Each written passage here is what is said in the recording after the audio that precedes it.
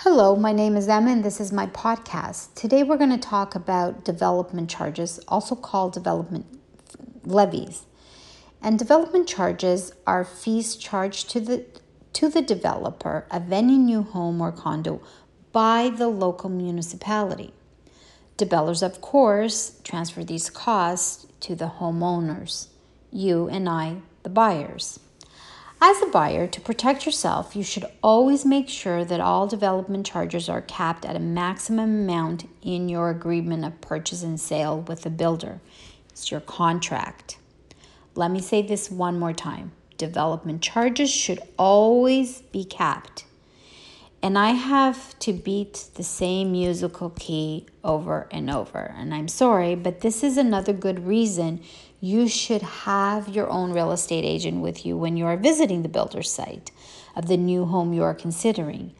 Our job is to ask the right questions for you, the buyer.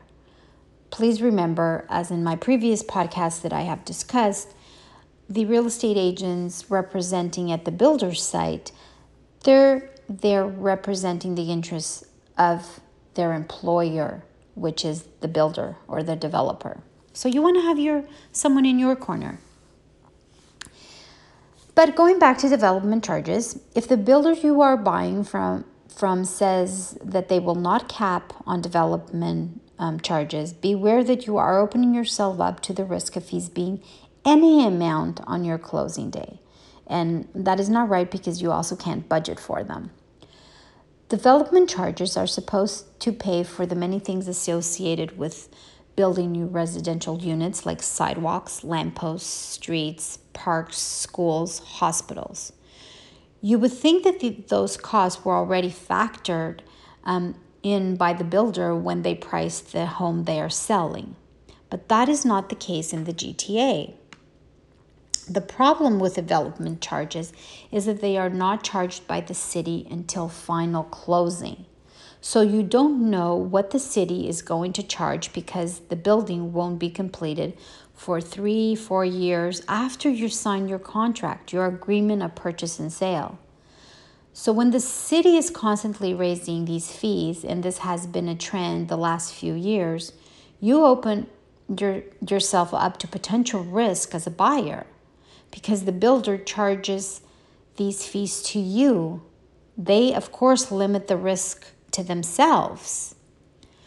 When you cap your development charges, this means that they cannot exceed the capped amount.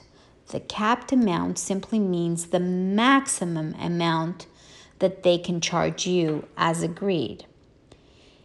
If you don't have a cap and they don't cap the amount on your agreement, and the city decides to double or triple the development charges between the time you buy your unit and the time the building closes, you could be on the hook for any possible amount. It could be in the tens of thousands of dollars for this one thing alone.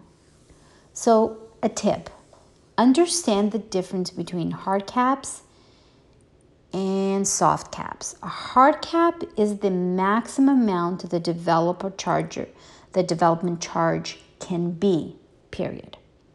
A soft cap is a cap on the increase in development charges between when you sign and when the building closes.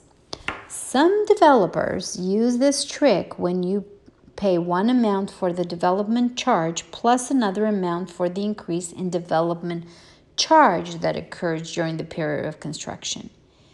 Make sure you have a good lawyer on your side to know what you can expect to pay on closing.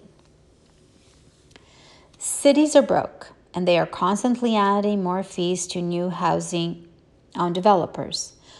What was considered high for closing costs 2 years ago might be low today. Make sure you are working with an agent, your agent on your side, and a lawyer who works in pre-construction and can advise you on what to expect. Just recently, development levies nearly doubled in the city of Toronto in a single year, for example. Developers, of course, all protested, but at the end of the day, if the market is willing to pay for it, the city will keep increasing them. This underscores the point that you must always have your development charges capped in your agreement. But it also means that just because you got a cap of $5,000 this year, it doesn't mean you will the next time you buy. 5 years ago, a cap of $2,000 to $3,000 was normal in most agreements. Now today's is between $8,000 and $20,000. If you are an investor, this is a bright side because the chargers are in inflationary pressure on prices, which ensures that real estate values will continue to rise across the GTA. Investing in hard assets like real estate is a great hedge against inflation. If you are a simple home owner and are just simply looking for a place to call home, development charges is part of the cost of home ownership.